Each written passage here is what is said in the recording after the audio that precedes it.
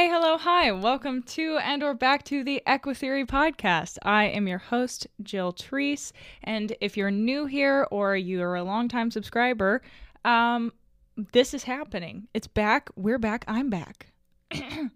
So professional already. But listen. If you're listening to this where you usually do, on Spotify, Apple Podcast, what have you, I want you to know it is now available on YouTube in video form. And if you're watching this on YouTube and you're like, what on earth is going on? I subscribed for barn vlogs and miscellaneous horse videos and a little less cat walking in front of the camera. Then, well, things are changing, okay? And I'm going to get into all of that.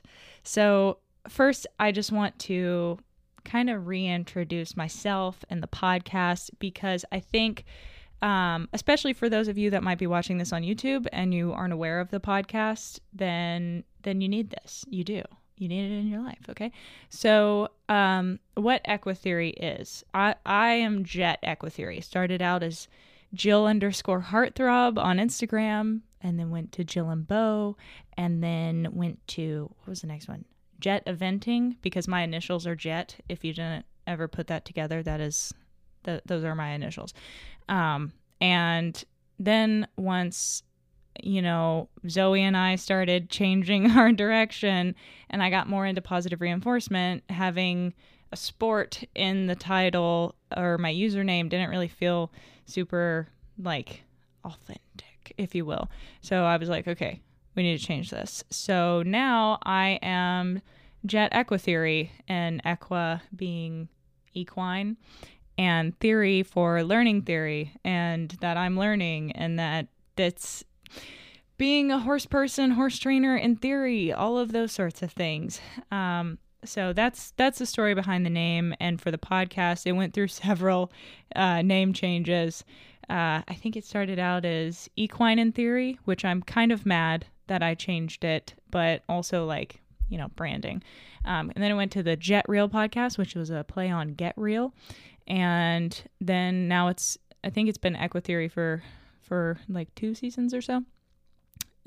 So yeah, it's the Equitheory podcast. And what it is, for those of you who are not familiar with the podcast, is, well, historically it has been a deep dive sort of podcast into all things, there's a fuzz on the mic, training, horses, behavior, management, care, just everything, as well as being a journey along with me as I learn and, experience all of these things as an equestrian, and just kind of your lay person's take on everything that I'm learning, the science, as well as the common traditional aspects of horse training and working and being with horses and enjoying them.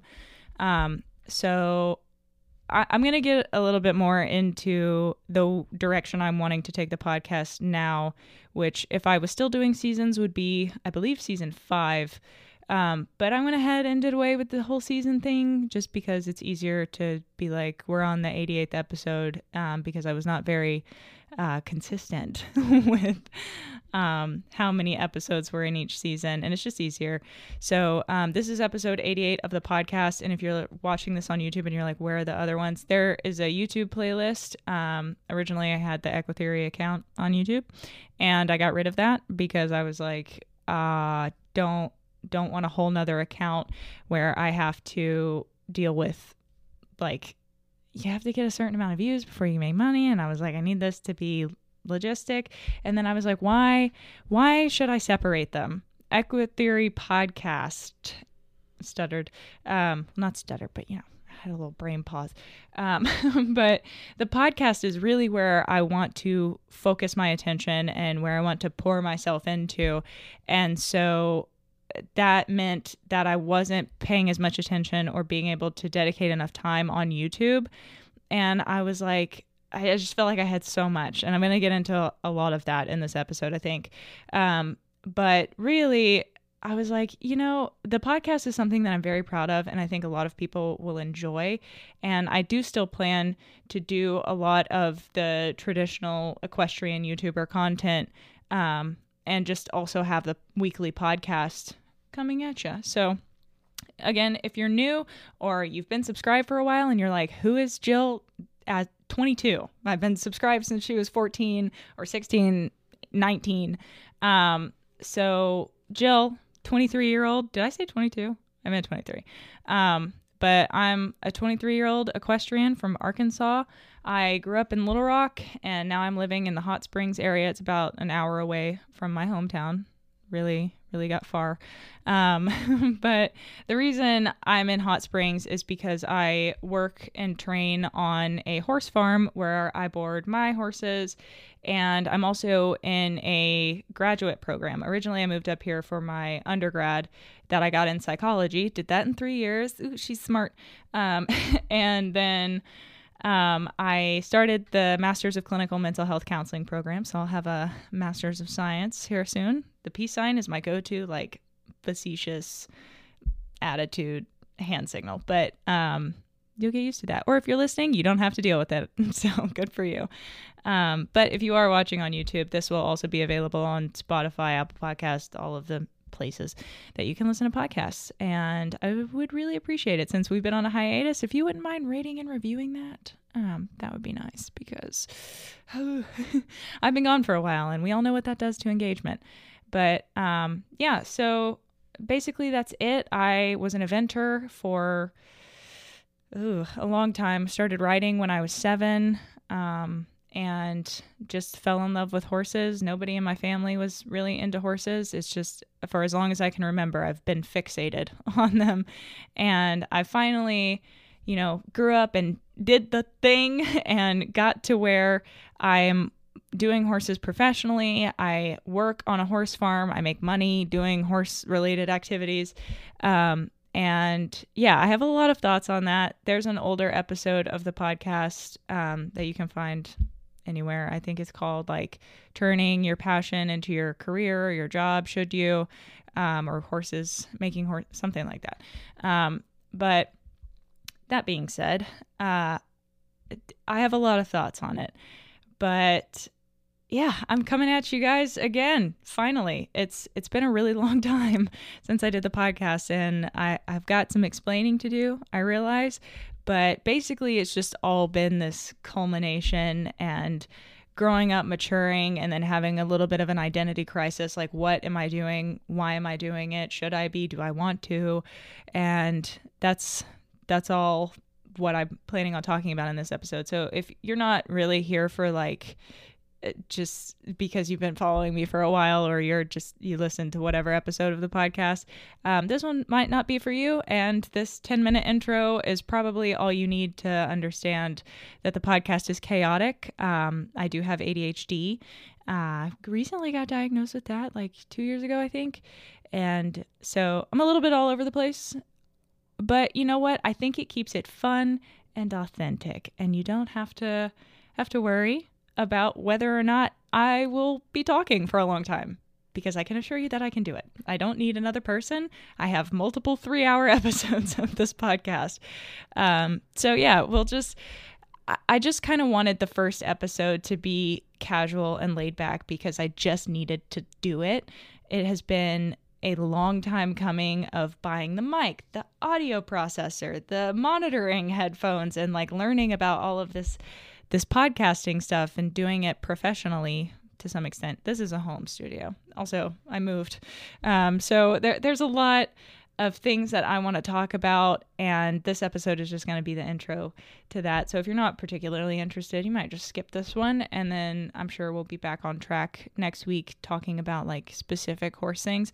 But yeah, I'm just planning on using this episode to update you all on what's been happening, be the first episode to YouTube and why it took so long to come back, and what I've been working on, what my plans are, what you can expect to come from Equitheory and me. But yeah, let's jump into it. So I got some business updates and some like expectation type things that I kind of want to go over, and I have notes in front of me on a monitor. So I'm loving my setup. I spent far too much money for something that I wasn't sure if I was going to do. I wasn't sure if I was going to bring the podcast back, and I wasn't sure how I was going to do it, if I was going to do it with video, if I was just going to do audio only, and so I got fixated on the planning side of things, and I was like, I need all the equipment, and I got very into the equipment. I literally have an audio processor, and before I started, doing this, I just had my little Blue Snowball USB plug-in mic, and now I have an XLR mic. And it is a dynamic mic, I believe. So you can't hear me when I'm talking over here, and then it gets really loud right here. So it will be an adjustment to make sure that I'm talking directly into the mic. Okay, a little ASMR for you. You ready? Showtime. On May 3rd, summer starts with The Fall Guy. Let's do it later. Let's drink a spicy margarita. Make some bad decisions. Yes. Audiences are falling in love with the most entertaining film of the year. Fall Guy. Fall Guy? Fall guy. That's what the poster said. See Ryan Gosling and Emily Blunt in the movie critics say exists to make you happy. Trying to make it out? Nope. Because I don't either. It's not what I'm into right now. What are you into? Talking. Yeah. The Fall Guy. Only in theaters May 3rd. Rated PG-13. But yeah, so this is where we are. So what's new? We have so much has changed. It's all on the same platforms: YouTube, Instagram, Facebook, Twitter. TikTok is a new thing that I don't think I was doing when I had the podcast as much, and I'm not really doing it still because I am 40 years old in my brain. Not that there aren't 40-year-olds on TikTok, but I feel like I just don't understand the kids these days, and I'm 23. And that's probably because I live on a horse farm and talk to my dog and my cats and horses for the most part all day long. But yeah, so this is where we're going. And if you're concerned about the YouTube channel, like I said, I still plan on doing the barn vlogs and some training videos and showing you guys just what's going on, some peaceful horse girl content. Okay. We're still doing all of that. Obviously no show vlogs or anything like that because I'm not really showing these days. If a horse comes along and my boss is like, I need you to get some show records, then that would be cool. But, predominantly her personal trainer, this is Zuko, my cat. Her personal trainer flips horses a lot quicker than I am able to. And so you're just going to have to scooch on out of the frame there, kitten boy. Okay, you can sit there. We're animal people on this podcast, so you can just look at Zuko's crazy eyes. You don't need to be the center of attention. But yeah, so my boss's trainer is a lot speedier in that realm, and it's what she does full time. So my boss often sends the horses that are show prospects, more traditional that way. So for me, I tend to get the long, the ones that are going to be long clients. Zuko, you're just going to, there we go. Okay. He's off. So anyway, the content will be here, and it is also going to involve the podcast. And I hope that some of you are okay with that. And if you're not interested in the podcast, you don't got to watch. Please don't unsubscribe. Oh my God. I've just with taking the break and from the podcast and also from Instagram somewhat, I'm only posting 4 or 5 times a week, which doesn't sound like a break. I think most people that have personal Instagram accounts that aren't dedicated to horses maybe post once or twice every month. And I am just way in it. So, but it feels like a break for me because I am so used to posting 7 days a week with detailed captions and edited photos. And it's a lot. And especially when I'm trying to develop, build, and live a life outside of all of this and figure out who I am and what I want and all of that, it is become a lot. But yeah, so I've just backed off a little bit, but I'm not quitting. So going to keep forging ahead. And so with that, I was like, okay, what do I want with the podcast and all of this? And I decided that I want the podcast to be my main focus, and all the other social media can be there to serve as like a blog vlog sort of thing, just posting and keeping it low key and low stress for me, because there were some times, some month-long periods that I couldn't exist beyond the bare minimum. And I still don't know that I would say that I'm fully past that, but it has gotten a lot better. And, I was like, what do I want? Do I want to do this anymore? And finally settled on the path forward, and am stressed currently that I'm being so redundant, but I'm trying to keep my train of thought together. It's very distracting to be on video now. But I'll adjust. I'll get used to it. But yeah, so I decided that in order to bring everything back and to just kind of like mark a difference, that it was time to do a rebrand. And so I partnered with Farm and Fur Co. You can find them on Instagram or their website. And that's Tara. I'm not sure everybody on the team, but I worked with Tara and Ashley. And Ashley's a graphic designer at White Stallion Studio on Instagram. If you want to check out her stuff, I absolutely fell in love with it. She worked on a lot of projects for other horse people that I know. And I loved their stuff and was like, I need that. That's what I want. And so I went ahead and reached out to them, and we're working it out. So you'll be hearing some ads for them soon, but they did an absolutely amazing job. You're going to have to get off the table. Working with me, because I am, oh my God, now he's eating a receipt. Oh, and there goes my whole table. Stop. Cats don't interact with me all day long, and then the second I'm trying to do something productive, they're like, let's make noise. Anyway, so I'm very picky, and I told them frequently that I am probably the most annoying client because I am an artist. These are all done by me. And I know very well what I don't want. However, I do not know what I'm looking for and what I want in a logo and like design and stuff like that. I'm terrible at design. That's why most of my pieces are centered, or there's this big gray blob cloud, because my art teacher insisted that I do a background. And I was like, what? He just jumped and clawed onto my arm. This is going to be a problem, I think. I would love to lock the cats out of the office while I'm doing this, but they will just bang on the door. So now they're both in here. Oh, good. Anyway, let's stay on topic a little bit, maybe once.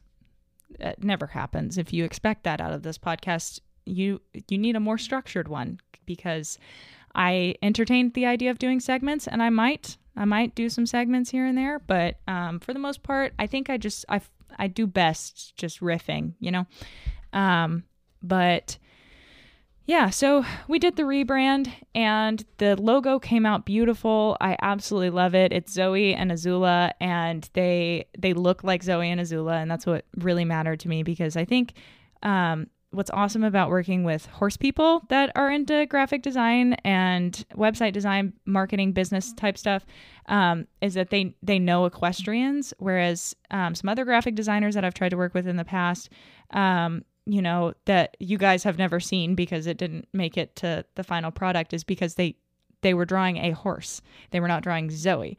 And I'm very picky because I have the artist eye, not to be arrogant, but like, it is good. I'm very proud of my art. I think it's fun. But I never have time to do it. I wish I did. Maybe someday. But yeah, so I really just wanted something that kind of got the connection aspect, and having the two of them together is awesome. And it's very hard to do horse logos without being like way cheesy. So I'm really excited with how it turned out, and I think it looks great. And I love the font of the logo. I'm very into like the Art Deco maybe, or like modern twist on 70s things. I mean, look at my curtains here. And I also have a bookshelf full of horse training books. This shelf is specifically dedicated to horse books. And I tried to set up the camera situation to where you could see it. It's not possible. And I don't really want to put my bookshelf right in front of the window. So it is what it is. But also filming on an iPad, none of my cameras shoot in high enough resolution or for long enough. So, that might change. So this is a test run, if you will. But, that's where I'm at, because it took me so long to get going and to get everything together, but it was just, I'm a perfectionist, and I ended up procrastinating because I was like, I need to get, all the equipment first. I need to get the rebrand completely done and finalized, and I need to do and then it just kept putting off longer and longer and longer. I plan to bring the podcast back in November of 2021. It is April of 2022, I think. That's my hair. And it just didn't happen. And so we're here now. I'm doing it. And there's so much that I want to do still. I have a lot of ideas for products that I want to put out. I'm doing your basic YouTuber, podcaster merch. That'll be pretty simple. I mean, hopefully, I have an iPad now, which I'm very excited about. Digital planning, whoop whoop. I got really into bullet journaling, and it helps me keep the ADHD brain going in the right direction somewhat. And I got into digital planning because eco-friendly, trying to be. I don't know if it offsets with having a technology device, but that's what I'm doing. And so I'd like to take some of my artistry and put it into Procreate and design some cool merch. But I haven't quite worked out all the kinks on, there's a learning curve on Procreate for sure. And so I've got to get that figured out. But for now, it'll just be the logo and a way to support me and the podcast. If you're interested, I'll have it linked down below next week, maybe, if I remember. If not, you can find it on my website or in my Instagram. You'll find it somewhere. And it'll be linked in every episode after. But so that's something that I want to do. But beyond that, I also have a lot of ideas, since I'm so into planning and journaling and logging and things like that, that I want to be able to make some of those that are horse-centric and equestrian-oriented for you guys, some printable, some digital, things like that, and just have something else going. I think it could be fun. But yeah, on that, I mentioned my website, which is completely redone, all new. Some of the pages, I haven't fully done a website audit because there is so much, but the color scheme is updated. A lot of the pictures are updated. I had to learn to code for the font, and I use liberally. I didn't actually have to learn to code, but I did have to do a lot of Googling, and also to work all of this equipment because this is above my pay grade. But with the website, there are the equine EDU pages, the topics pages are really fleshed out now. There's a lot of information on there. I'm updating them all the time. So if you're interested in learning about shivers or nutrition or hoof care or anxiety or positive reinforcement, there's a whole multiple pages dedicated to positive reinforcement.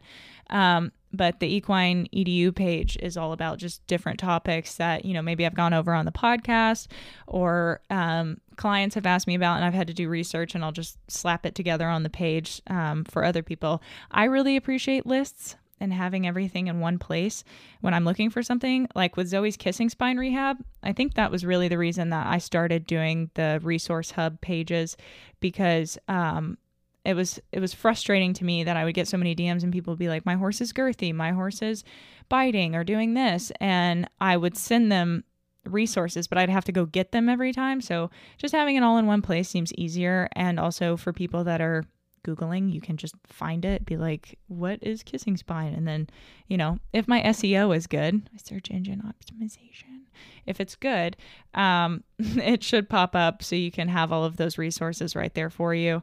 Even though I have been reading some more about kissing spine lately, and I'm it just seems like I'm always in a a learning state of mind and constantly like, did I do the right thing? Is that right? But that's for another episode. But yeah, so last things on the like businessy update type things is the Patreon. So I'm not going to give you a full ad here, but the Patreon used to be really complicated and I offered training tiers and things like that. But I ended up feeling like I was just letting a bunch of people down and that I was just taking their money. And I don't enjoy that. And it's because I have a really bad habit of people pleasing. And well, we won't say really bad habit, but an outdated coping mechanism, if you will, that I don't need to do anymore as an adult. I don't need to people please and say yes to literally everyone and everything and be just omniscient for everyone else. I would like to focus my attention and be really good in one area rather than be like 30% good in a bunch of areas, because I just ended up letting a lot of people down and not fulfilling. And just looking at other people in the space that are doing so much so well, I was like, oh, well, I need to be doing all of that too. And like what I came to realize is that I am in a master's program and I am studying for clinical mental health counseling. I am horse training on the side. And I'm also doing all of the social media stuff and also at some point need to find time to eat or sleep or have a social life, things like that. So it was really easy for me to do all of that when I was going through a breakup and needed a distraction. What was that, 2-3 years ago now? And now I'm in a very healthy relationship. I'm in a really good place and I want to be able to enjoy my life and not be worried about how I'm capturing it so that I can Photoshop it onto Instagram. I actually don't know how to work Photoshop at all and I refuse to pay for an Adobe subscription. So we use the paid Lightroom app to edit and Afterlight 2 on iOS devices. I don't know if it's on Android, but there's a freebie for you if you were interested in how I edit my pictures. Not well, I think, but it is the way that I do it. So anyway, so the Patreon is a place that if you want, you can support. I offer 3 different tiers at the moment. The first tier is just a $1 a month subscription. Face is getting a little blown out there. Maybe we can turn that down. Yeah. So it's just a $1 a month subscription if you want to support me and the podcast in a small way. Anything helps.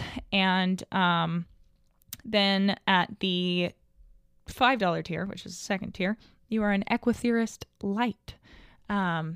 So not alcoholic, believe it or not.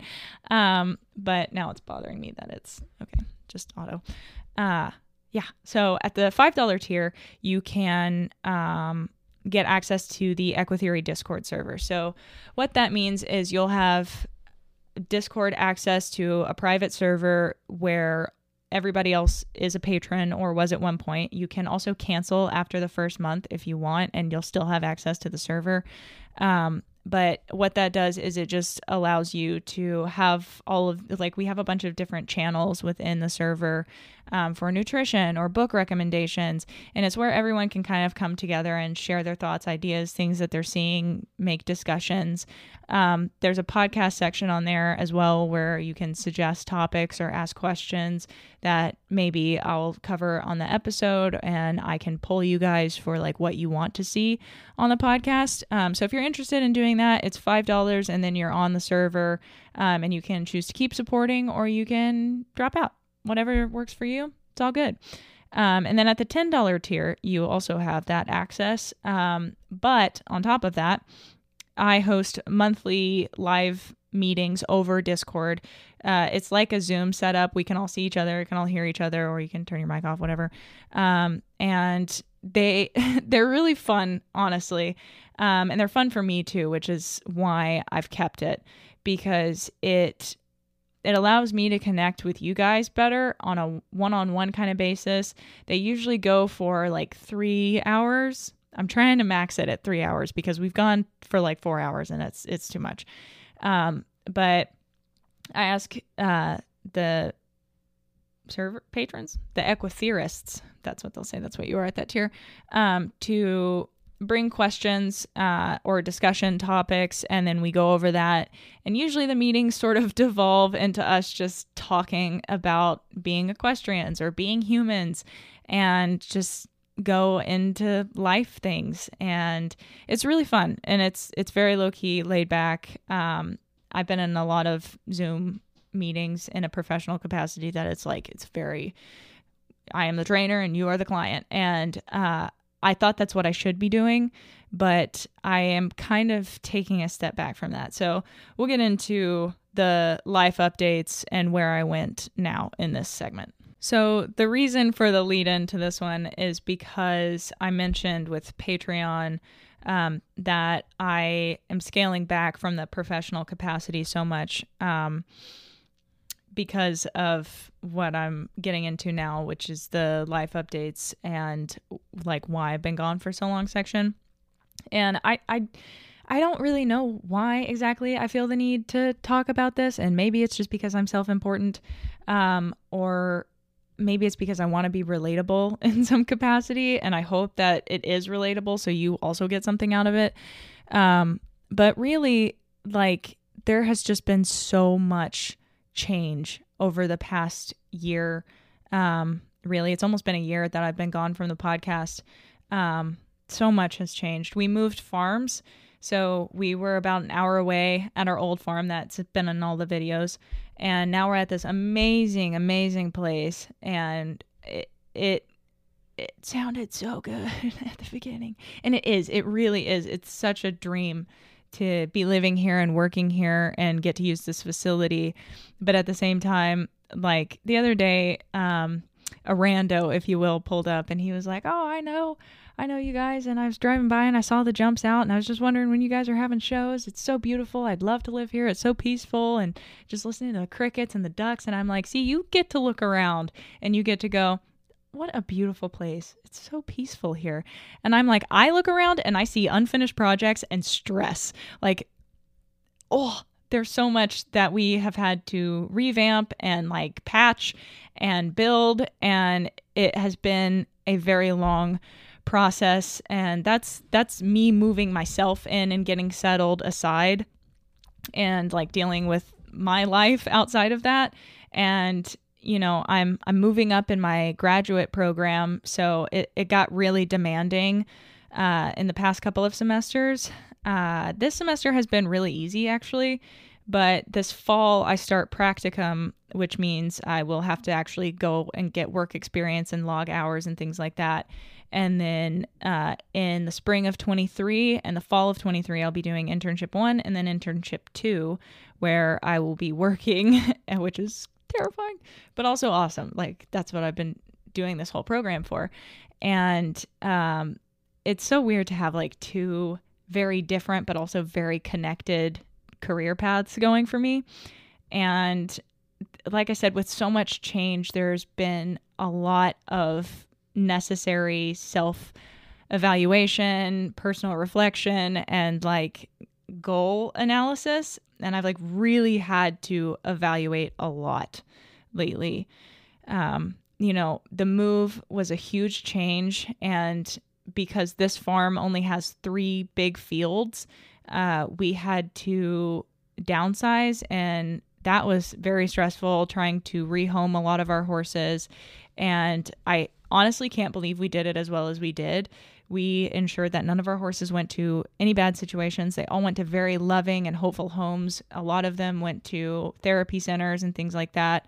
And it's crazy because most of them are retirees or, you know, have some arthritis or ailment. And like, that's what 90% of our farm is anyway. I think we only have like 4 young ones. Yeah. Dexter, Astro, Azula, and Simba. And everybody else is like 10 plus. So, and the ones that are in their elder years, we kept a lot of the, like, you know, the senior citizens because, they're ours, and it's scary to send senior horses somewhere else. And it was scary to bring them here because we were like, they've lived at Bismarck for a long time and now we're gone.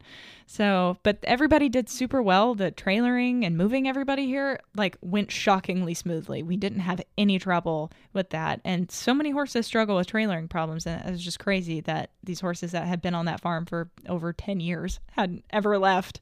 We're just like, okay, here we go. Which was just awesome and a load off. But so there's that. And it's just, I can't emphasize enough how much it has been. And I was feeding for a long time before we got everybody moved because like everybody had to move. And so I've just had a lot of responsibilities that fall outside of riding and training and more managerial caretaking type roles.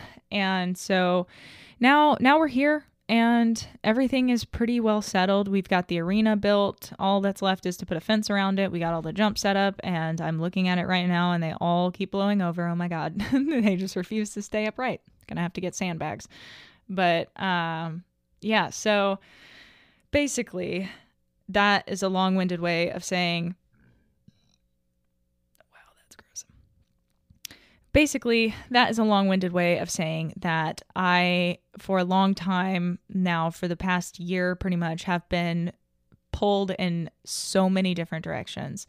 Graduate student, social media, influencer, personality, persona, whatever, horse trainer, locally, online, for my boss, for me, my personal horses, trying to, be in a relationship and like master's program. So like I got really, really, really burnt out. A lot of the things that I was doing, I started during COVID because I was coming out of a breakup, like I said. And during the pandemic, it was like, oh my God, I have so much free time. I live by myself on a horse farm and I don't have, anything to do. All my school's online now, so I can just zip through that. And now I can do all of those things that I wasn't able to do before. And look how many projects I can create because self-worth is obviously measured via how much output you have and how much productivity you have. And I really, really fell into the American dream of just work myself to death. And I burnt out really hard, crashed and burned, and was unable to do anything beyond the bare minimum for like a solid 6 months until I really reset. And I still feel like I'm in that a little bit. Like I said, this podcast, it's taken a really long time to come back to because there was just so much I had to think about and had to consider and evaluate. And now I'm here and it's like I just really decided that this is the thing that I enjoy the most out of all the social media stuff that I do. So I can keep doing it. I don't have to feel like I have been posting on Instagram and YouTube for years for no reason. And I actually enjoy the podcast. And that's not to say I don't enjoy YouTube and Instagram, but it just doesn't feel the same as it used to. And I lost a little bit of that creative spark for it that I still have for the podcast because I can just talk and I really enjoy it. And, again, not everybody needs a podcast. And just because you can sit and record yourself for multiple hours on end talking to no one in particular doesn't mean that you need a podcast. But I do feel like this podcast is unique in that it's just very low effort while being super high effort at the same time, because it's just, I like it to feel like it flows and like it would be something that I would listen to. And that's a big reason that I decided to bring it to YouTube, because a lot of my podcast listening goes on in my car or when I'm cleaning stalls or when I'm, working or doing something that doesn't involve my full attention and I would like to be entertained in some capacity. But also when I'm like designing a planner or working on something kind of tedious that I don't really need my full attention on, I like to just have a podcast on, a video in the background, and I can look over every now and again, but it doesn't require me to stare at it like a lot of times TV shows do. Not to mention I've completely burned through all of every streaming platform's category or catalogs. So that's why I decided to do it like this. And also transparently, it is a way for me to make money on YouTube. and to keep my YouTube channel alive and still something that people can come to and don't have to be like, oh, that died. Because it's so disappointing to me that so many of the YouTubers I grew up on, even though 90% of them are now problematic, and I see so clearly why they are problematic, but a lot of them quit. Like, I grew up on Jenna Marbles. Like, my videos in the very beginning of the Jet Equitheory YouTube channel, I'm talking like this the whole time because all I watched was Jenna Marbles. And, it's sad to see your favorite creators just disappear. And some of them needed to go, but others, I'm like, oh, or some of them just grew out of it and they're like, this isn't for me anymore. I don't want to be on social media. I want to have a life and not just be constantly focused on numbers and growing and filming and stressing about, all of the demands. And, it's an amazing career field to be in, especially to like get lucky enough to be semi-successful at it. But at the same time, it is not a 9 to 5. Doing this, even at the small capacity that I'm doing it, I'm not a giant podcast or a giant Instagram, YouTube channel, whatever, but it is a full-time job. I think about it constantly. I am constantly like, oh, I need to respond to that DM. I need to look at those comments. I need to answer these emails. I have these brand deals. I have obligations. I need to film. I need to record this. I need to wear this thing this day so I can get pictures of it and edit it. And like, it is just constant in my brain and it's exhausting. So that's why the evaluation that I keep talking about, I really had to sit down with myself over multiple months and going over it. And there was a long period there where I was like, there's nothing I can do. I just have to keep doing it. And it's going to be hard and exhausting. And I don't really want to anymore, but I work so hard for this. And what if I come back to it? Because my motivation and my passions come in waves. And I think a lot of horse people can relate to that with horses. There are just, a couple months or maybe even years that you're just like, I don't really feel like doing the horse thing anymore. And then if you stick it out somewhere along the way, that passion just kicks back on and you're like, oh, I'm so glad I did not quit. And so that's a big reason why I was like, I can't give this up, because I know myself and I know that these things come and go for me. And when I have taken breaks in the past, I have kicked myself for the loss of engagement. Like, my Instagram has been on a steady slow death. I think I was at 89.9K at one point, so close to 90K, and now I think I'm at like 83.2, I think, when I checked it this morning. Not the number specifically, but I do see my own profile when I post things. And so it's just been steadily dying. I lose about 100 followers a week. It's pretty lit. Love it. But at some point I was like, why am I doing this? I don't care about it anymore, and nobody else really seems to either. So why am I doing this?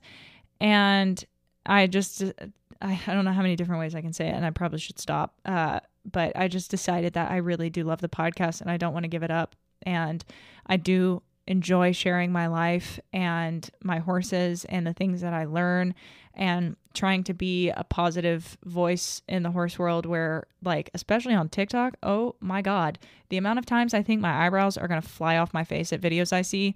Like, I intentionally stay away from horse TikTok. I post my videos and then I go back to cat videos or like DIY tips and things. But I just, there's so much negativity in the horse world. And I'm not talking about like equestrian on equestrian, hate over the internet. That's to be expected and has been around forever, and it sucks. But what I'm talking about is like just the blatant violence and abuse towards horses, and normalizing it, justifying it, and to anyone else that thinks that maybe we shouldn't beat horses as a method of teaching, like that you're automatically a TikTok trainer or a treat dispenser or some other belittling term, when it's like, I would like to be a voice of opposition toward all of that, not in the like retaliating with violence category, but just being like, you don't know any better. And I know that you think you do, because I was there too. I grew up very traditionally. I did a lot of things that I would never dream of doing to horses now. And I justified it, and I argued with people like me now. And I was like, you're just too soft. You whatever. Like, it's a horse. It can handle it. They do it to each other, like all of that. And now I would like to, for those that are interested and would like to hear something else, to be somewhere that they could get that, and I'm not out here to like change everybody's perspective and mind on everything, but just, present a different perspective for those who would like to be heard in that capacity, or who are open or exploring. And with all of that said, like, that's where I mentioned earlier on the podcast with the professional label is a really hard one for me, because it's like I found positive reinforcement. I dove headfirst into it, way hyper fixated on it. It was something that I was very passionate about and I wanted to talk about and share it. I was like, why is nobody else talking about this? And I think that I really did make a positive impact on the horse world and bringing positive reinforcement to the forefront. I was one of the major voices in bringing it to social media and talking about it and making a fuss about it and making everyone hate me in the process, because I went very purist at the beginning. But now I'm kind of in this state where I'm like, I came into this really hot and heavy and really fast, and like full steam ahead, full send. I was like, I'm a positive reinforcement trainer. That's what I'm doing. And then I got good at it. And then people started asking me for advice. And I realized that I am a good problem solver and I know the principles and I can help people with this. And I got the experience working with my horses and local horses and my boss's horses. And that's not to say that I think I'm like this high and mighty thing. That's actually what I'm getting to, is that it feels almost too soon. I keep thinking about applying for my horse behavior consultant certification through IAABC, International Association of Animal Behavior Consultants. But I just don't know that this is what I want to do, because like I mentioned in that episode about making your passion your career, when you take something that is intrinsically motivating and intrinsically fun and something that you love, and you give it monetization and external validation, it becomes intrinsically motivated. And then all of a sudden you're working with horses and training horses to help their owners, to please their owners, to make money and to fill a quota. And it loses that like authenticity and that like intrinsic drive and just love for the sake of doing it. And that is a lot of what I have lost. And another big reason that I wasn't super into the podcast or posting on social media much is because I wasn't working with any of the horses. I was moving and doing a bunch of other things. So the best I could provide was a picture of my horses in the field, or the occasional ride. And it lost the spark, because it wasn't about connecting with horses anymore. It wasn't about, trying to make their lives better or to accomplish something. It was just for the sake of like, this is my job now and I need to get this done. And my personal horses got put on the back burner, and it made it very hard to want to do anything with them.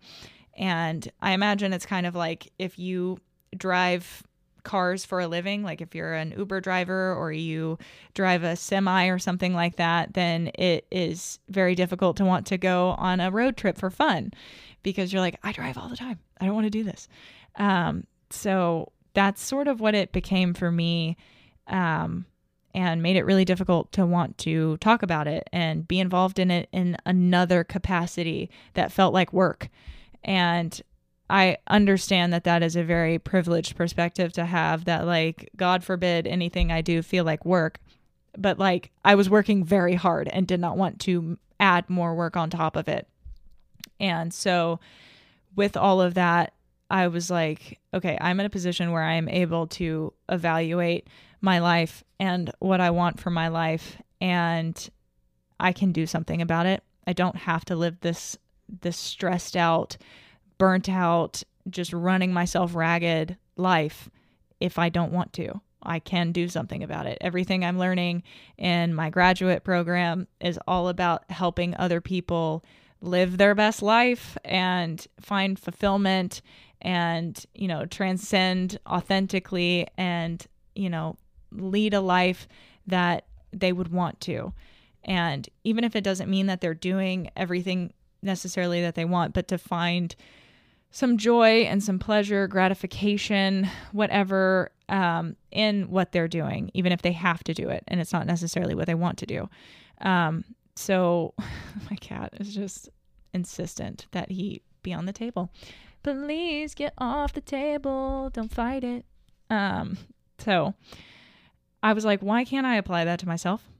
It literally, and what we are taught in being a counselor in a professional capacity is that you are not, you are being unethical if you are not taking care of yourself, if you're not practicing self-care, and if you are not prioritizing yourself for at least part of your day, you are being unethical. You cannot fill another's cup if you are not filling your own. So I have really started to take that to heart, because at the beginning I was like, I'll be fine. And then I saw what happens. My health seriously declined and I felt like crap. I was acting not like a good person. I was resentful of the horses and work and school and just everything I had to do. Everything sucked. And I had a terrible outlook on it. And it was because I wasn't doing anything for the right reasons anymore. And it just felt like I was being pulled and dragged along, and my fingers dug into the floorboards as I'm being pulled by my foot, it's just what it felt like. And it took a long down period of me not being able to do anything, a depression, if you will, that I was able to really start evaluating everything. Once I had the energy, it was like, okay, something has got to give here. I don't want to live like this. And I'm 23 and this is supposed to be the best years of my life. And I feel like I am moments away from simply passing away because I'm not fueling my body. I'm not taking care of myself and I'm suffering. And I think you can see that in the acne that I'm dealing with. I don't know how well you can see under the makeup, but when I don't have makeup on, I look like a extra meaty pizza. So love that visual. But yeah, so anyway, that's a long way of saying that I decided that I want better for myself and that I can make things better for myself and I can achieve that if I want to. And I still struggle to talk about it and say that without feeling super guilty and bad, that if I'm tired and I physically can't go on anymore, that I'm doing something right because I have been so productive that I physically can't give anymore. And then I'll wake up and do it again the next day. That is if I sleep. And so it's just, that's no way to live. It really isn't. And I don't expect that out of other people. And I don't expect that out of the horses. I don't want that for other people. In fact, the whole profession that I'm going into is helping people get out of that. And I had to do that for myself. So yeah, it has been a long, hard, arduous process of trying to evaluate that and get over some of the guilt I felt for, prioritizing myself in the smallest ways. It felt wrong to be like, no, I'm going to do this for me actually, or I'm going to say no to that because I actually don't want to do it. Because historically I just say yes, whatever makes everybody else happy and makes me feel like I'm good enough and I'm doing enough. I say yes. And I don't want that anymore. Because as we have learned in horse training, if you don't respect the no, are you actually getting a real consenting yes? do you have a willing participant, or are they just afraid of the potential negative repercussions? And so that's really what I went through, was like, how can I have enough respect and love for myself in the same way that I want for other people and other sentient creatures? So yeah, it's been a long process. I've been to a lot of doctors trying to figure out why my health was so terrible. And turns out that among some more personal things, that my cortisol levels were just through the roof, and I was just in a state of chronic stress and chronic inflammation, and my body just was like, can't do it anymore. You're killing us. Stop. So that's what I'm doing. I'm stopping. You got me. Thank you, body, for insisting.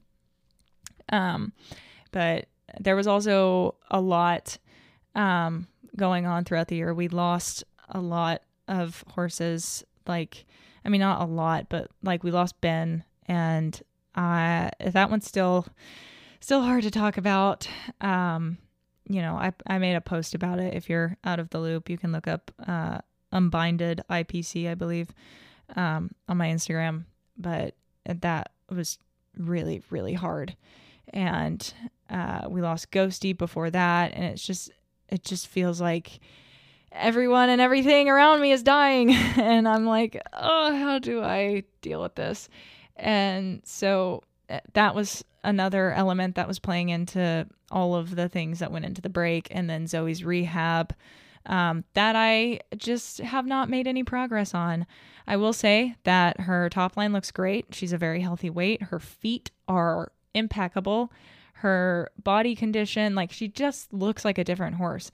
Her thoracic sling and her chest area, she used to stand like very base narrow and didn't have much of a chest. And now that she's been out of work for so long, and after the surgery, like, she is a hoss. Like, she is a big wide girl now.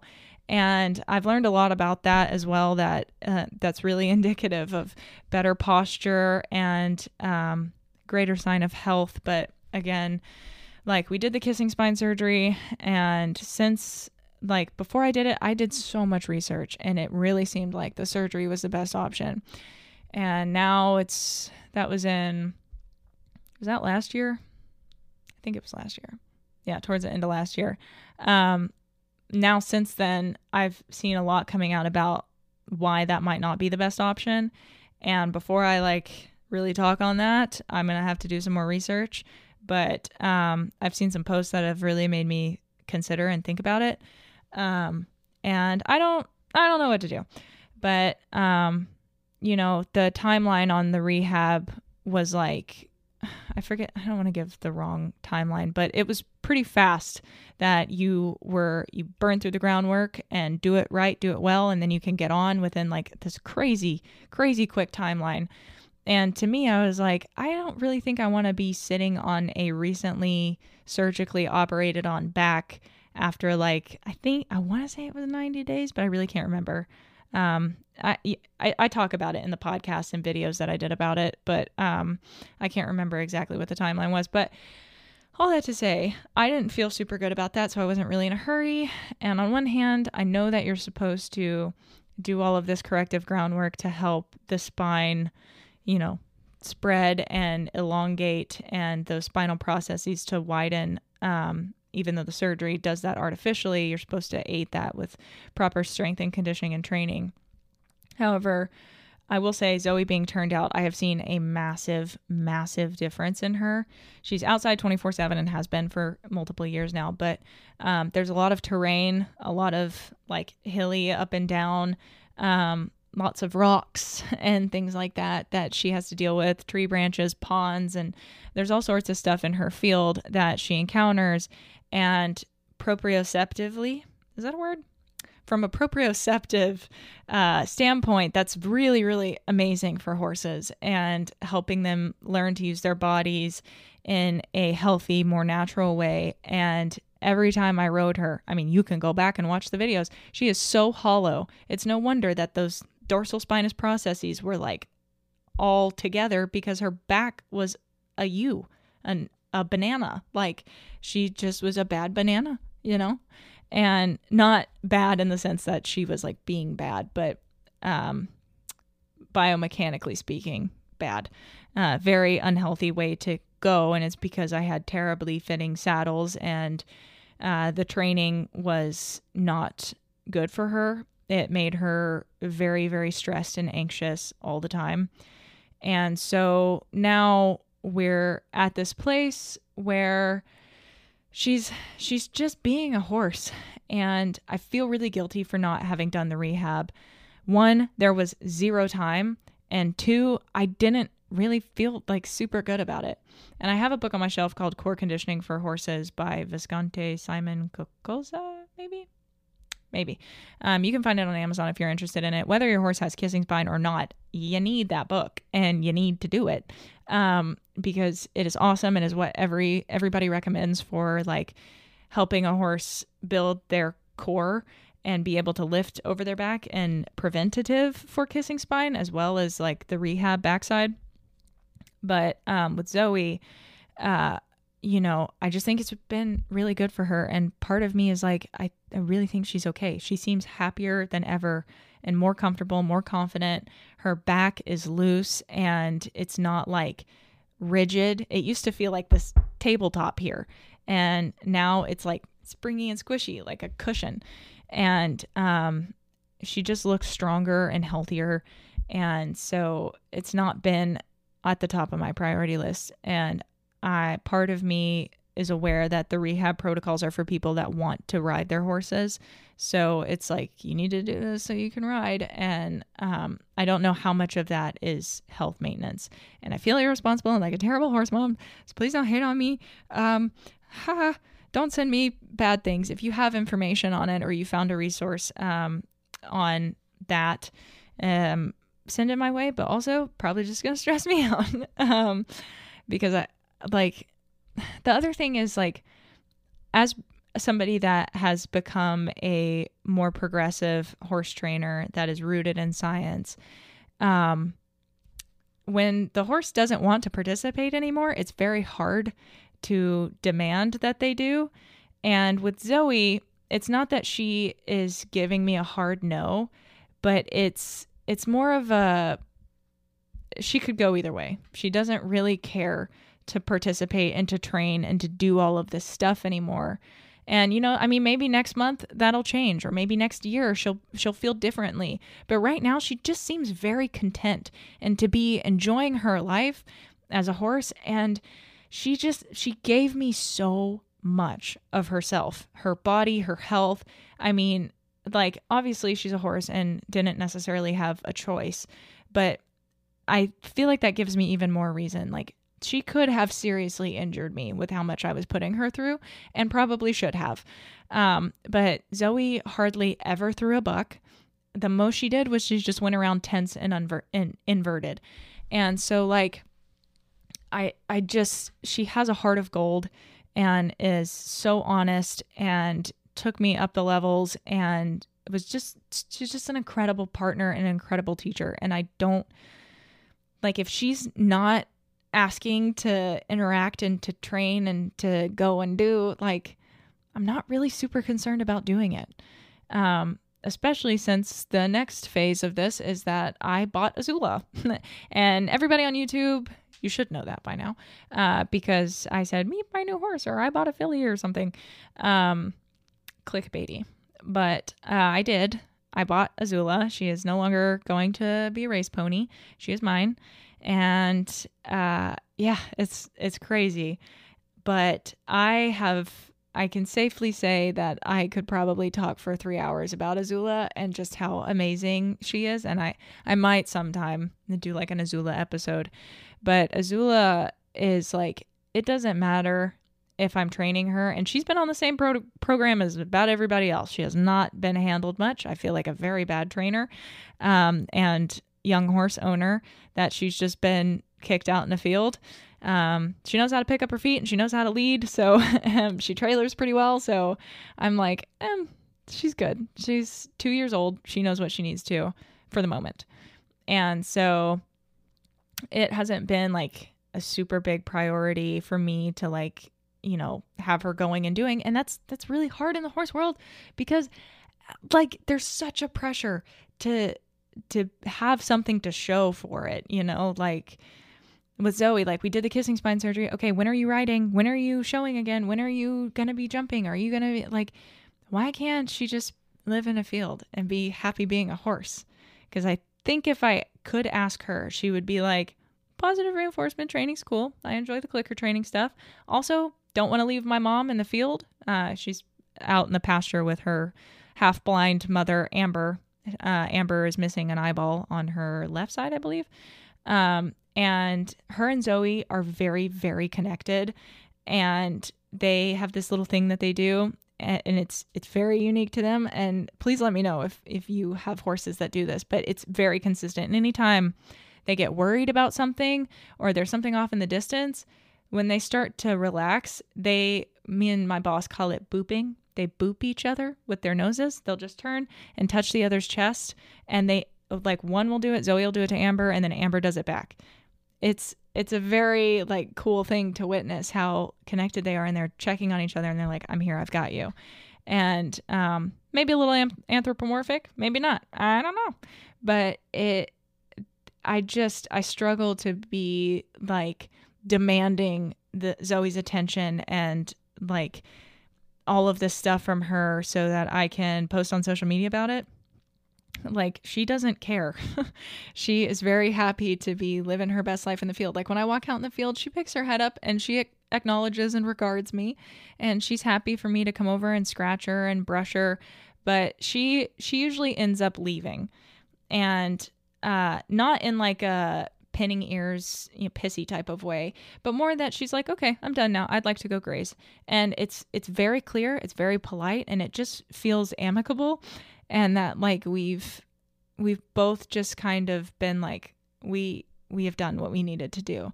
I don't know if that makes sense or if that's like really sad to hear, but for me, it's very liberating and very nice. And it could be that it's liberating to me for me to perceive it that way. But there's a very clear difference between Zoe, this horse that was she 11 now? And I've been working with her since she was 3. We have trauma bonded and we have shared life together.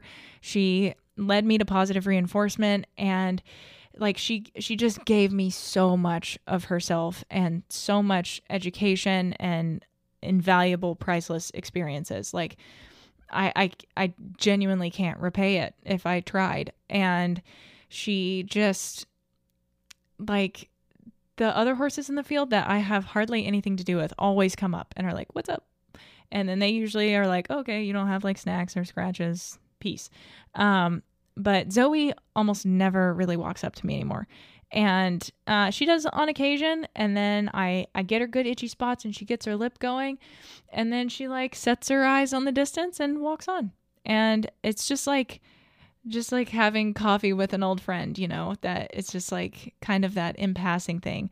And it does make me sad to think about because we've just been through so much together. But at the same time, like I do have to respect that it doesn't seem like she's not into it anymore. And I don't think it's, because I'm not doing enough or I haven't created enough of a positive association. Like, there's so much to learning theory and clicker training and positive reinforcement and associations and conditioning and all of that stuff. It's all very valuable and based in science, and it's amazing.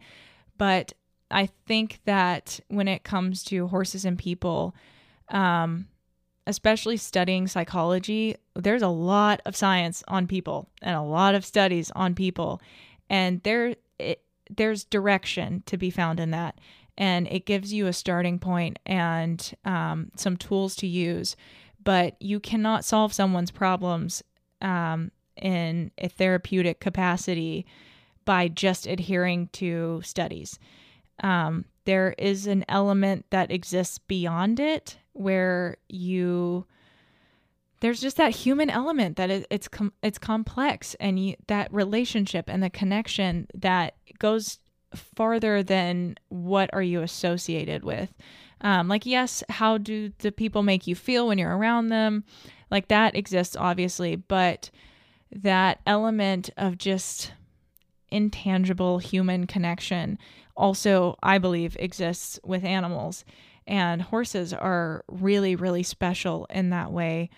And it's just a feeling I get when I'm around her. And obviously, I'm probably biased in some way, but it just feels like we did what we needed to do.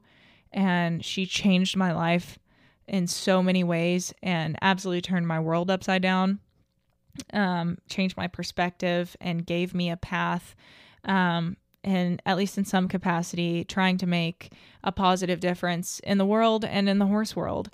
And she's just good. And I'm good with that. You know, I don't know if this makes any sense to anyone else. It might be something that you would have to experience, or maybe you have, and please validate me if you have.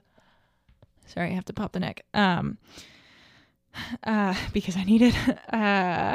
That it's so different, because especially now that I really have Azula to compare it with, what I started to say earlier and then got sidetracked is that I have worked with Azula about the same amount that I have Zoe. And it does not matter what I'm wearing, what I'm doing, or where I'm going. For instance, I had to ride my boss's horse 6 while she was on spring break. And without a doubt, every single time I went out into that field, it's a big, big field. 6 would usually be on the opposite side of the field from Azula, and she would see me and immediately start walking. And she's like, "What are we doing? What are you doing? Hi." And she just doesn't leave my side when I'm there. And we have gone on walks in the field together, and I'll just stand there and scratch her or exist with her, and she is just into it. Whereas Zoe, like, it's obvious to me that she's like, okay, we spent our time, move along. And with Azula, she's like, I'm cool to hang out with you, or we could do something, you know? And she's always a very willing participant. And it's new with Azula. And like I said, I could talk about it forever, and I'm trying not to get super deep into it. But Azula and I, that relationship feels like neither of us had a choice, and that we are just connected in a way that is truly inexplicable. I have no idea how to put it into words. And it's just, I get her and she gets me in a way that I didn't really know was possible, because a lot, like the horses that I've had in my past have been relationships that formed out of necessity or out of convenience or out of, like, you know, me wanting to move up in the eventing world. And from that grew a bond and a relationship and a partnership. And I love them all and I cherish them all in different ways and in similar ways. But with Azula, it was like, it truly feels like what people talk about with heart horses. And I really thought that I understood that with Zoe. And it feels like a major betrayal to say that Zoe might not be my heart horse. But Azula, like, she feels like a friend. Like, and Zoe has always felt kind of like a business partner in some way. I love Zoe to the ends of the earth, but that relationship is very different than what I have with Azula. Like, Azula can't offer me anything right now. Like, I can't ride her. I can't show her. I can't compete her. She's 2 years old. We do a bunch of really boring stuff like picking up her feet or haltering. But it just feels so different than anything else. And I've worked with the other babies, and arguably the cooler, you know, warm blood, like Dexter we have sticked him on level ground, and he is 2 years old as of last month, and he has 17 hands.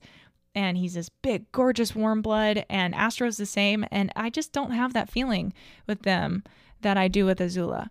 And it's just crazy because I thought she was hideous when I first met her. I actually asked my boss if we could get one of the other fillies that was there. And she was like, no, they don't want to get rid of that one. They want to get rid of her and her mom. And so we took them on. And I just absolutely fell in love with her. I couldn't help it. And every time I have tried to put her out of my mind or think that, like, you know, I don't need to be acquiring horses at this stage in my life. She needs to go be a racehorse, and I won't have a say in it. I can't prevent it. It just is what it is. And at the time, I didn't think that I could just outright buy her, but then I did. But it's such a different situation. And it's like I just couldn't help it. We are just connected in this very unique, powerful way.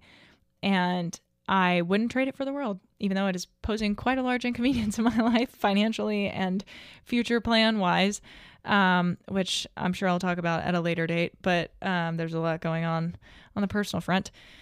But yeah, so I'm looking at my plan here, and I think I've just about covered everything that I wanted to for this first episode, and it's getting quite long. But all that to say that a lot has changed, and it has really made me reflect on my life and what I want and my relationships and how I'm treating other people and other animals and how horses fit into my life now. And with the professionalism thing that I still am not sure that I ever finished my thought on, that I want horses to be something that I want to do, because my relationship with horses has always felt sacred in some way. Like it's my passion. It's not my job. It's not my career. It's not a have to, like school or work or things like that. It is my like safe space. Horses have always been where I felt safe. I felt confident, something that I wanted to do, that I was good at, that I enjoyed. And they have not been that for me lately. And it's part environment and part my fault and just how life goes. And I think realizing that my priorities had kind of gotten discombobulated. And so with that, I have reduced my role as a professional horse trainer. I don't really want to do the whole client thing right now, at least. I think that maybe someday in the future, that is something that I would love to pursue. And I still might get my behavior consultant certification and practice that and do that on an online capacity or in a local capacity. But as far as training goes, I really want to sort of scale it back to where I'm prioritizing my horses and my relationship with them and my satisfaction and my love for it again, because I really, really lost that. And that is heartbreaking to me. And it is not at all the same as, I lost my drive and motivation for social media. I'm like, okay, whatever. That can come or go. But with horses, it is a part of me down to the fiber of my being. And I refuse to give it up. And there's only one way to make that come back, and that is to find the love and passion for it again by doing it authentically and from a genuine place of want and desire for that connection and care for the animal. And so that's where I'm at with it and where I'm taking things. So what that means for the podcast and for you lovely people is that pretty much at the moment, unless, it's the right circumstance, I may or may not open on my website the behavior consulting service at some point, and I'll let you guys know when that's open. Currently, I have the webpage completely finished for training and behavior consulting, but it's private. The public can't see it. And I was wondering why I kept not making it public, and it's because I don't really think that's what I want to be doing right now and where I want my focus to be. I want my focus to be on my horses, my relationship, my school, and the podcast. That is what I'm doing. And also myself and prioritizing self-care and all of that. But I just don't feel ready for it. And I don't feel super good about over-promising, and it's very stressful for me. And there are other people that are absolutely amazing at it and are very well qualified for it. I know Adele Shaw at the Willing Equine. She does a lot of online training and she is phenomenal at it. And it's just I don't have to have my fingers in every single pie. You know what I mean? I don't have to do it just because I know that I can and I could, and I might someday. And I really think that it's something that I'm good at and I enjoy, but it's too much right now. I have so much happening. So for right now, keeping it to behavior consulting on the Patreon and discussing things here on the podcast. But, you know, I want to roll back on the professionalism thing, because I started this podcast to share my thoughts, ideas, opinions, and the things that I'm learning, and to help make it more accessible for other equestrians to learn with me, and to just be an honest journey that's relatable and that you can like find solace in, and not something that's so like dogmatic and just, this is the way and I know this to be true. And you know, the thing is, it feels like my training philosophy and my outlook on horses and relationships with them it's always changing. It was very traditional for a very long time, but then it was like, you know, this new door opened that all of a sudden there's positive reinforcement and I can train differently. Oh my God. So I dove headfirst into it. And then I got very puristy and very like dogmatic about it. And then over time I was like, maybe not so much. Like, and maybe it doesn't have to be so rigidly black and white. Like, it is operant conditioning. I am a clicker trainer. I only do positive reinforcement. And I think that there are a lot of trainers out there that offer that and that are very, very good at it. And while that is the way that I prefer to train, I don't think that is all there is to training and working with horses.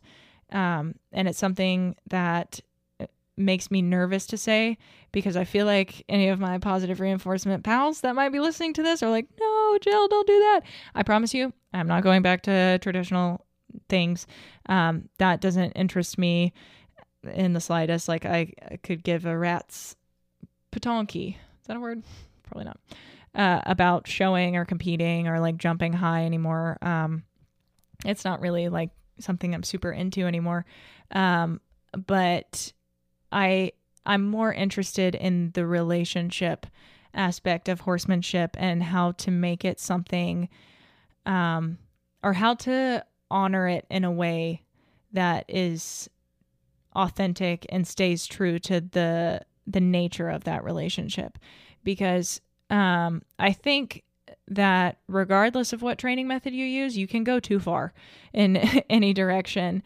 And for me, going strictly positive reinforcement, and like only operating within the confines of like, I need to make a shaping plan for literally every behavior. I can't touch my horse without understanding, you know, the shaping plan and what I'm asking in training. And like, while it's useful to have that for training sessions, it makes it very mechanical, I think. And I'm sure there are ways to do it exclusively positive reinforcement and still have that. But, you know, I want to find the balance, and not in the sense that I'm interested in balanced training either, but I want science-based, relationship-based horsemanship. So something that stays true and respectful to science and learning theory and how organisms and beings actually learn and understand and perceive the world around them. Something that, you know, honors that and does things in a low stress threshold, non-escalating way, and keeps it to where the horses are interested and they enjoy it and they are voluntarily participating, but also in a way that I'm not just being, you know, sort of a computer, input X and get X, and then just it just makes it feel very rigid. And so I'm kind of like finding my way. And that is a really big reason that I want to take a step back from being a professional and a trainer, because I'm still finding my way with horses and what I want to do. And I might be doing that forever. But that is the original reason that I started this podcast. And I started sharing my journey with horses because I wanted to share my journey with horses and where I'm at and what I'm learning and what I think and what I feel about this, and to present to other people that there are new ways of looking at things. And it might not be the way that you want to go about it, but now you know. and you can explore that. And if it doesn't work for you, try something else. And that's kind of where I'm at with where I'm going. Like, still predominantly positive reinforcement based. I love it. I believe in it. It makes things go so well, and I find myself smiling the whole time I'm training. But I want to be able to sort of still have that communication aspect that I think a lot of people get turned off of positive reinforcement because of that. Like, it feels more normal to communicate and pressure and release with horses, mostly because that's the way that we're all brought up in the horse world, but also you don't have to stop and give treats every time. But I've sort of found this outside realm of it, if you will. Like, there's traditional training and you're working towards goals, or you're riding for pleasure, and it's just, pressure, release, negative reinforcement, traditional type. And then there is positive reinforcement, clicker training, and you are doing a lot of basic and care type behaviors. And then you get to the riding and you get to do all of this really amazing stuff with your horse. There's also a lot of trick training that's really cool and really fun. And like, there are good sides to both of them. But then there's those moments where you're in the field with the horse, and for no particular reason at all, they're going on a walk with you. And you're not giving them anything other than companionship and maybe something interesting to sniff. And it's just, they're just there. And you're like, why are you following me? I'm not offering you anything. And I'm not forcing you or pressuring you in any capacity to do this. And you have realized that I don't have food and I'm not going to sit here and be your scratching post. Why are you still hanging with me? And that is the area that I'm really, really fascinated in, or about at the moment. And so finding a way to use that element and like really look at it and evaluate it and combine it with the positive reinforcement that's just like that relationship aspect in addition to the training. And so that's a weird spiel, and I hope that I'm not making a bunch of people nervous or like hopeful that I'm coming back to traditional. That's not on the table. And I'm not going full purist, and I haven't been for a long time. And those of you that are on the Discord, you know that I have pulled back from that a lot. I'm still more than happy to educate people on positive reinforcement and help you work that out and explore topics and ways to approach situations from a positive reinforcement standpoint. But for me personally, in my work with my horses, I want to explore a little bit more before I fully settle and be like, I am this, And I feel like I've been staking my proverbial flag a little too quickly lately. So that's why that's a big reason that I'm pulling back from the professional stuff, because I don't really feel settled in what I'm doing. And I don't think that any professional really is like, feels like they fully know everything. And I wouldn't expect that. But I feel a little bit more in limbo than I would like to, in order to be offering ways that other people might work with their horses, if that makes sense. So scaling back to, I'm sharing my journey, my thoughts, my opinions, my adventure, and discussing what I'm learning and what I'm doing, rather than so much trying to teach element, because I very much still feel like I'm learning, and that might be a little bit of imposter syndrome, or it might be recognizing some Dunning-Kruger, right? Okay. Anyway, so yeah, well, there's just a new focus, and I think that all comes with growing up and maturing in the horse world and learning more things, and all of this has come about from me growing up and maturing and evolving as a person. I'm like so close to having a prefrontal cortex that's fully developed. I got like a year and a half left. So less than, actually, I think, maybe. I can't count right now. I'm talking. Okay. Don't expect that from me. But yeah, so I'm scaling back. I'm trying to make it manageable and something that I can still enjoy, and that makes me put out more and be more productive, if you will. So that's life hack. If you find you're not being productive anymore, figure out how you can make yourself, like, gaslight yourself into wanting to do it. I'm just kidding. It's authentic. I'm not gaslighting myself. But yeah, so just all of that evaluating has kind of come to this final conclusion. So yeah, I think that's about all I need to say for this episode. I feel like I finally got all of that off my chest, and this is actually the second time that I've filmed this episode, because the first time it was not the vibe, you know. But I hope that you guys enjoyed it and you're interested in the newer direction. It'll be a lot similar to what it has been, you know, mostly just me riffing, talking about different horsey things. I hope that maybe I'll do some reaction type content. A lot of people wanted me to react to my old videos and like analyze the horses and my training and the things that I said. And I think that could be really cool once I figure out how to film on this and watch something and react to it all at the same time. I don't think it's that difficult, but it is a lot for my brain. And I was like, let's start here. So, that's that. I hope you guys are excited and are glad that the podcast is back. When I posted that the rebrand was done and I was bringing the podcast back this week, I usually get like 2 comments an Instagram post, somewhere around there, maybe 10 if I'm lucky. And the love and support on that podcast just meant so much to me. And I was like, oh, I'm doing the right thing. Like it means, like, I'm going to get cheesy.